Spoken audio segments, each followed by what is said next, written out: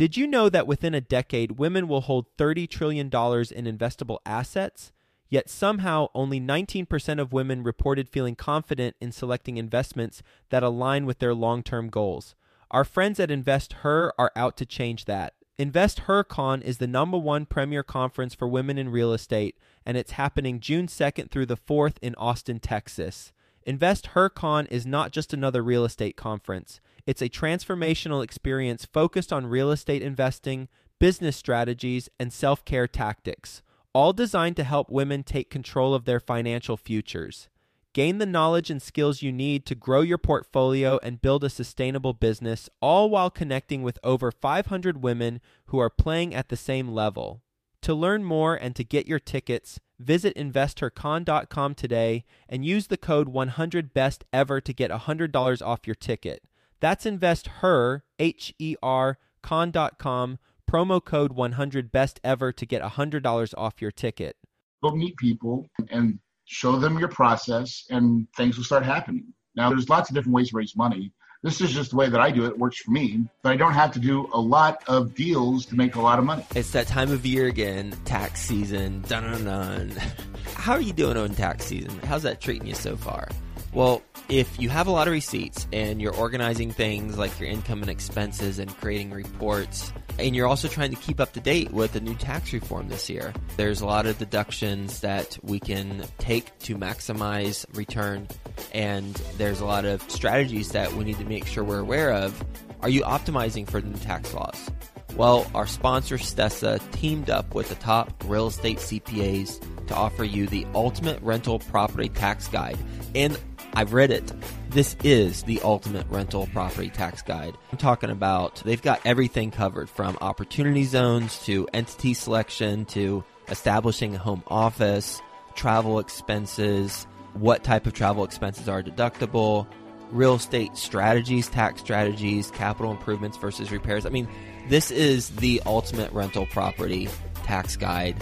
And you can get it for free by going to stessa.com/best taxes. You have to sign up for an account, but the account is free. So when you sign up for a free Stessa account, you will get this guide. This is worth its weight in gold for sure. Go to stessa.com, stessa.com/best taxes. And when you work with Stessa, Stessa is a tool that helps every rental property owner track, manage, and communicate the performance of our real estate investment. So it's going to save a lot of time during tax season, but then also through the rest of the season as we go and grow our rental portfolio and optimize that. So go to stessa.com/best taxes. Get that ultimate rental property tax guide. Best ever listeners, how you doing? Welcome to the best real estate investing advice ever show. I'm Joe Fairless. This is the world's longest running daily real estate investing podcast. We only talk about the best advice ever. We don't get into any of that fluffy stuff. With us today, Corey Peterson. How you doing, Corey? I'm doing wonderful, brother. Well, good. I'm glad you're doing wonderful, and welcome to the show. A little bit about Corey. He is the owner of Kahuna Investments, which is an apartment investing company. He's managed and acquired over $95 million in real estate. He's the host of Multifamily Legacy podcast based in Phoenix, Arizona. With that being said, Corey, you want to give the best ever listeners a little bit more about your background and your current focus? Yeah. I started off like a lot of real estate investors do, is broke and with a dream. I barely graduated out of high school. I was probably not voted most likely to succeed. And and I was a used car salesman. I didn't get the download from the mothership till I was 32 years old, but something magical happened. My mom was married to this man named Bruce. I call him Bruce Wayne. Now, he wasn't Batman, but he was loaded. And he had a home in Hawaii. And my mom invited me and my girlfriend, now my wife for 17 years, to go there and visit. And when we got there, we went to his house. It was right on the beach. And he had cars and fine art, and his phone wasn't ringing. He looked like he was living the perfect life. And I asked him, I go, what do you do? And he said, real estate. He owned apartments. And now I wish it got better, because it doesn't, because Bruce was kind of a prick. But but what he gave to me was the perfect, immaculate picture of what success should look and feel like. Because Bruce had time, and money. And he said real estate and apartments. So I left the island thinking he was the big kahuna. And in 2005, I read Rich Dad Poor Dad, and all I could do is think about Bruce. Like, that's Bruce. Of course. And I started my company in 2005. I named it Kahuna Investments because I wanted to be the big kahuna. So from there, I started off as a wholesaler. I had no money, no credit. I started wholesaling deals. I went to RIAs. I started finding people that had money. I would sit by them, ask them what kind of deals they like, and then I'd go find them. I'd hustle up a deal. And I did that for about a year and a half, and then I learned how to raise private money. And I raised my first piece of private money by accident. Really, I was a used car salesman, but I actually got licensed to sell stocks and bonds and mutual funds. I was a financial advisor, Series 7, Series 66 license. So I took what I learned in the financial world, and really when the market dropped, and I learned that actually people would actually give me their money, I started doing lots of fix and flips. And in 2011, at the apex of me doing lots of fix and flips and almost actually losing, I guess I call it my why. What happened was, in this business, it could consume you. Yep. And for me, it almost consumed me, where my son's like, hey, Dad, are you going to be at my game on Saturday? And it was like 3 o'clock game. I'm like, yeah, no problem, son. You bet. You know I'm going to be there. But inside, I was like, I got to go look at 3 homes Saturday. So I go early in the morning. And long story short is, man, I got there at the end of the game. And my son came off the field and he cried. He was crying. And he's like, Daddy, you promised. You promised. And it shook me to my core, man. And here I was in the public's eyes. I was a huge success. But, dude, as a dad and as a father, I was failing. I put money in front of my kids in pursuit of wealth. And for some reason, in that broken state, kids are resilient. Even though I hurt his feelings and it really hurt him, and it hurt me. I dropped him off at home. Then I by myself in my car, and I'm asking God to forgive me. And I drive by an apartment complex, and it's the same apartment I've driven by millions of times. But on that day, in that broken state, I used to say, I wish I could own an apartment. That day, I said, how can I own an apartment? And when I did that, everything changed. And also, like, my mind went right to Bruce. I go, Bruce, life, time, and money, apartments. That was the vision. And I went on. I bought my first apartment in 2011. I bought it for $3.2 million. I raised $1.4 million of private money. And I just actually sold that property last August for $8.8 million. Congrats on that. That's a good return. And that's what I've been doing ever since is just doing apartment deals, buying for cash flow. I think with apartments, it allows you to have balance. You can do work once and get paid time and time again.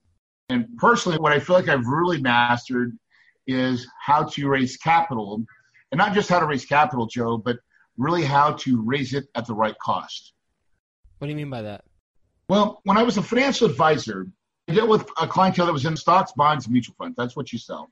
And when people come in, and if you ask any financial advisor, you ask your financial advisor, you say, hey, what's a solid return? What can I want to look for?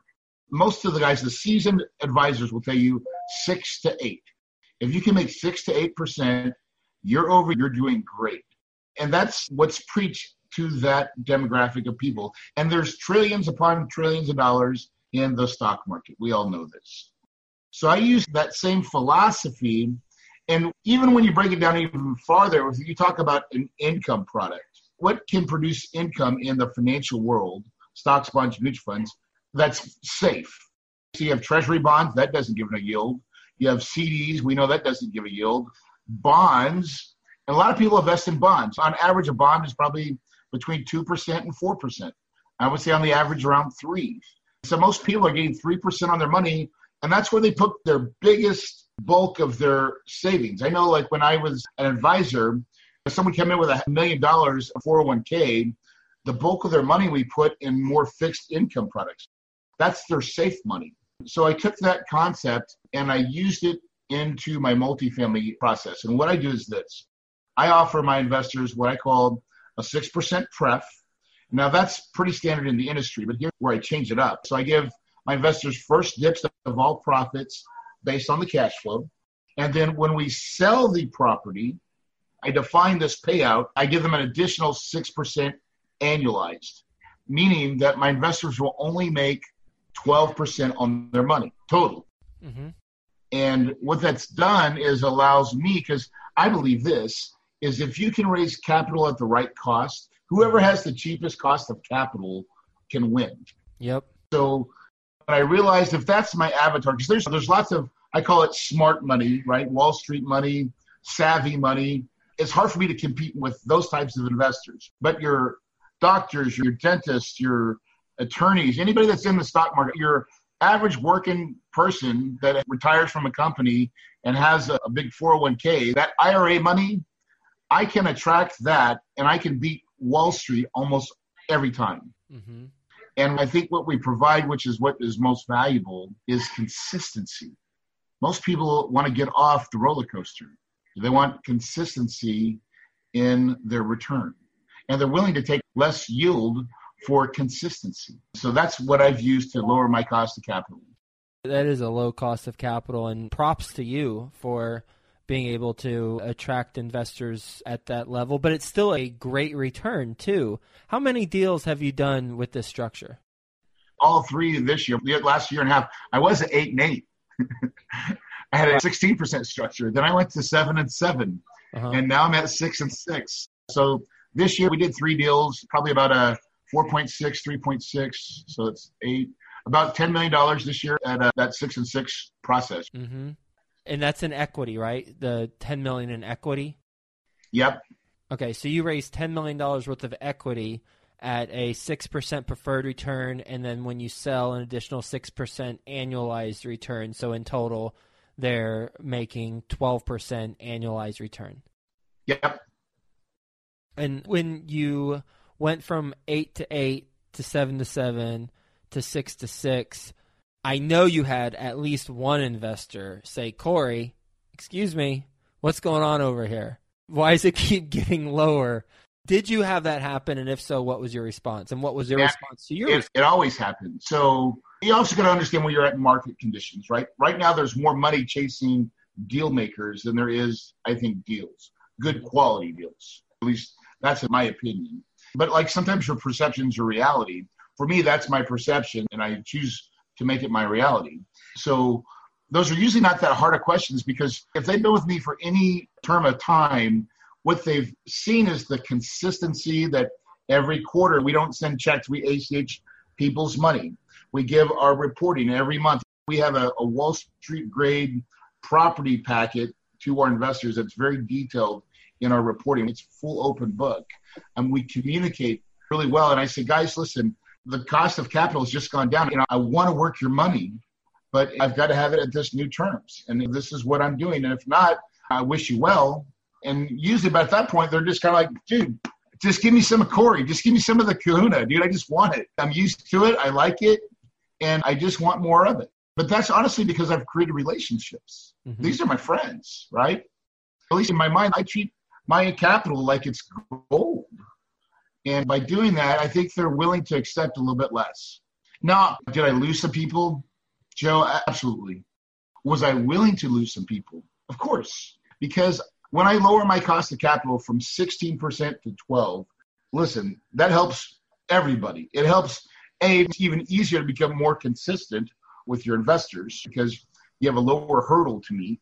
Because I hear a lot of investors talk about great returns, Joe, but I'm not sure that they always give them. And I think by just being realistic and saying, here's a solid return. Yeah, I know it's not the 20%, but that's speculation money. I'm the place where you put your safe money, your real money. And I think it's just concept of when you put it that way, people, they're looking for alternatives like that to the stock market because they know the stock market's a freaking whirlwind. Look what just happened. Nobody made money in 2018. Some did, but most of the market lost their money. Right. With the type of reporting that you do, talk to us about what your system is for generating that reporting and then how frequently you provide that to your investors. We use AppFolio is the product that we use, but we use a couple different, not just AppFolio. So when we provide we call it our dashboard. It's what we internally call it our dashboard. It's a combination of what's going on with the properties. We have a property packet. Here's the site. Here's how many units. We give some of our internal metrics that we track, which is what's our occupancy. That's going to show up in the report anyways, but we give how we incentivize our leasing staff, How many new leases did they get? What's the rental increase on the new leases? What's the credit scores? What about our renewals? How many renewals do we get? How much increase do we get?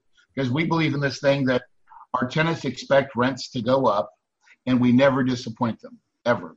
Even if it's $5, we will get everybody on board with every year you can expect a little increase in the rent.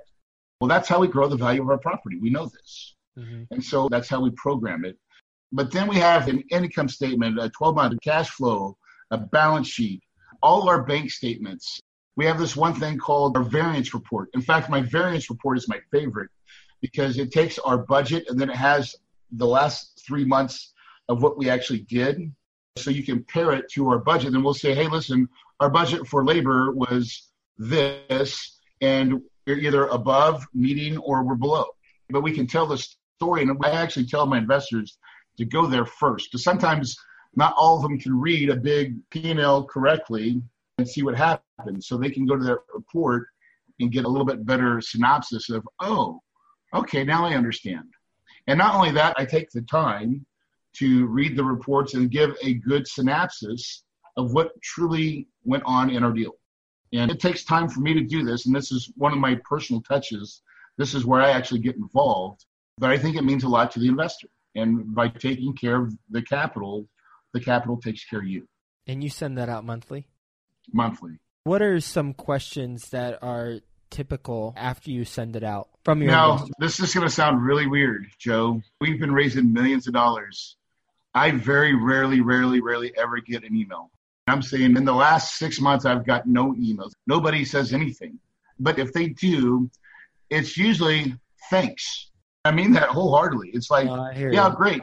Because when you give an open book like that, most people, they understand they're like, just read it. But usually they'll ask, here's the biggest question sometimes we get.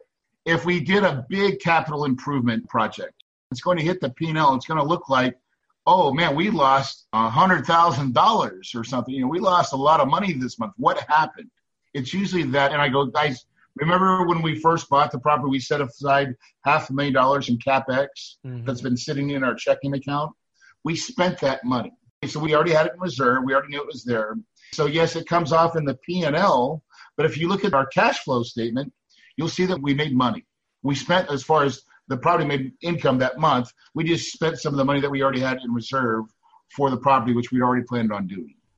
So it's usually some of those types of just helping people understand how to read a financial statement. That there's more than just a P&L. You know, there's a P&L and your balance sheet and a cash flow statement. Those are really the three things that you have to have. And then, of course, we even teach them how to look at our accounts payable. We want you to look, as we monitor that accounts payable, like it's important for us to not have a lot of bills outstanding. Yep. Going back to the structure that you started with, 8 and 8% preferred return and an 8% annualized return on the sale, so a total of 16% return on the money, assuming all things go according to plan, you're able to do that. How did you come up with that structure? I think just trying to look at different other people's PPMs. And here's what I did is I asked my lawyer. So I'm like, listen, here's what I think I want to do. And you tell me how to write it in a private placement memorandum. And here's how it actually reads. So we give 50% of ownership.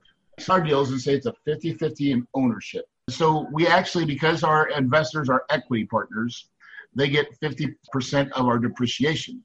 So in that aspect, that's the one thing they truly split with us, 50-50. Yep. Right?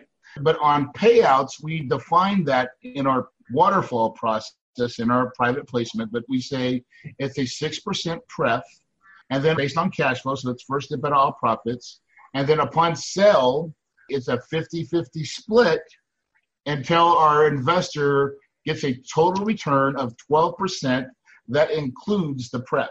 Yep. So that's kind of how we word it. But for me, how I come up with it is like, man, there's got to be a better way to lower my cost of capital. And if I'm honest, it's all about Corey, but maybe it is. I believe that the sponsor, the guys that are doing the deals, should make a lot of money. And as long as I can do it and give my investors a solid return. Some people are beholden to their capital. I believe I'm beholden to my capital, but I'm still the captain of the ship. And I just looked at the industry and I'm like, there's lots of people that, oh, you got to do volume, you got to do all these deals. And I'm like, the way I've structured, I don't have to do a lot of deals.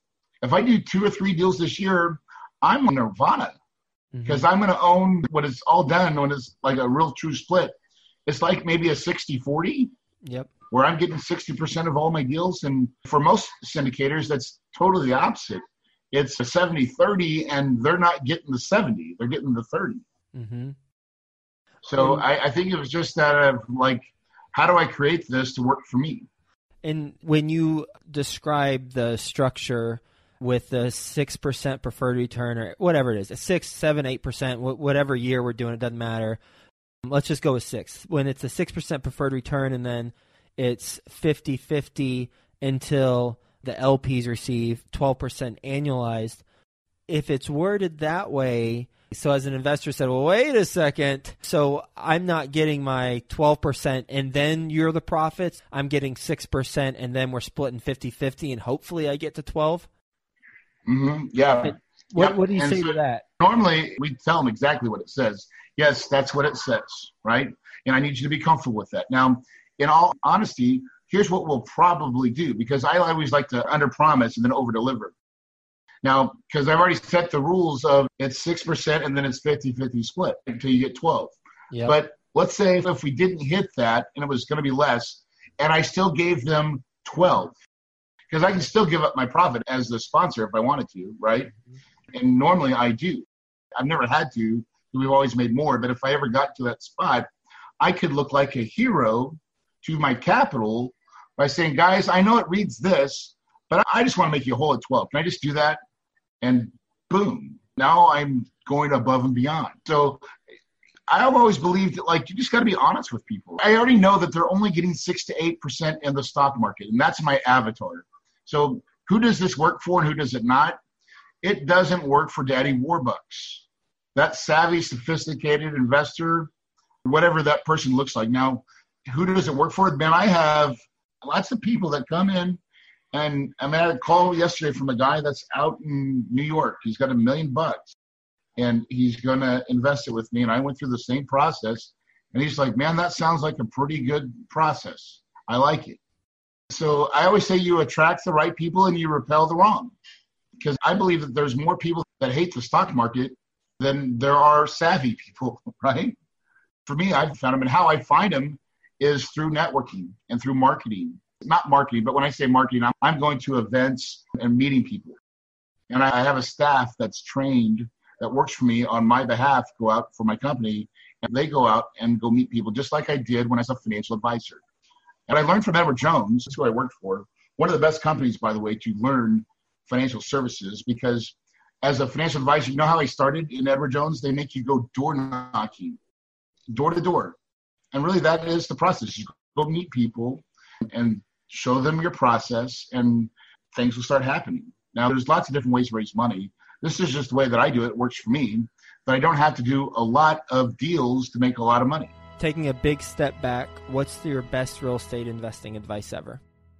Number one, stick with multifamily. I don't know if that's the right way to say it, but I've tried to be successful, and I've been somewhat successful in wholesaling and doing fix and flip, single family business, right? I made a great living doing that, but I became super wealthy, multimillionaire, when I changed to apartments. So I believe it's the right vehicle. Or cash flow, we'll talk it. A real good one is, listen, don't ever ask people for money. Only ask, who do they know? If you do that, you take all the pressure off of people. And now they're critically looking at whatever you're presenting, and then the right people will always self-select. Mm-hmm. Got it. That's huge. Yeah. We're going to do a lightning round. You ready for the best ever lightning round? Yep. All right. First, a quick word from our best ever partners. Stessa is the essential tool for tracking your rental properties, and it's going to save you a tremendous amount of time during tax season. Stessa organizes all of your rental property financials and automatically creates all the reports you need to file your tax return. And Stessa teamed up with the top real estate CPAs to offer you, best ever listeners, the ultimate rental property tax guide to help you maximize your deductions. Get that copy when you sign up for an account. The account's free. So get the copy by going to stessa.com/best taxes. That's STESSA.com/best taxes. Are you ready to close more deals and officially seal your financial freedom? The Dwellyn Show with Ola Dantis discloses the most innovative real estate investing strategies to kickstart your quest to financial freedom. Go listen at www.dwellyn.com/show. That's DWELLYNN.com/show. Best ever book you've recently read? The Richest Man in Babylon. Best ever deal you've done that we haven't talked about already? Eagle Village. Bought it for $12.7 in 1 year. We've increased the revenue $360,000, which is almost a $5 million increase in value. What's a mistake you've made on a transaction? Not understanding who my partners were.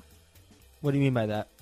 You got to know thy operating agreement and know thy partner. And because I didn't read the operating agreement and how the voting procedures and stuff was working, I lost control of a deal that I was supposed to have control. And that cost me. I had to quickly buy out one investor to get my percentage correctly, and that cost me a pretty penny. How much? $250,000. Best ever way you like to give back?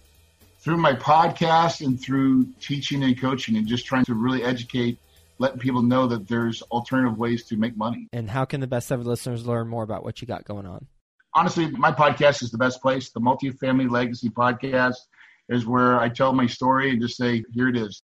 This is what I do and how I do it. Corey, really enjoyed our conversation, learned a different structure that I hadn't heard of and come across yet with the 6 and 6 or 7, 7, 8, and 8 preferred/analyzed return, and your story about Bruce the Prick, who had time and money, and also some of these case studies that you've done, and your approach, raise capital at the right cost, as well as your second piece of Best Ever advice, don't ask people for money, ask who they know. So thanks again for being on the show. Hope you have a Best Ever day, and we'll talk to you soon. Thanks, sir. Are you ready to close more deals and officially seal your financial freedom? The Dwellyn Show with Ola Dantis discloses the most innovative real estate investing strategies to kickstart your quest to financial freedom. Go listen at www.dwellyn.com/show.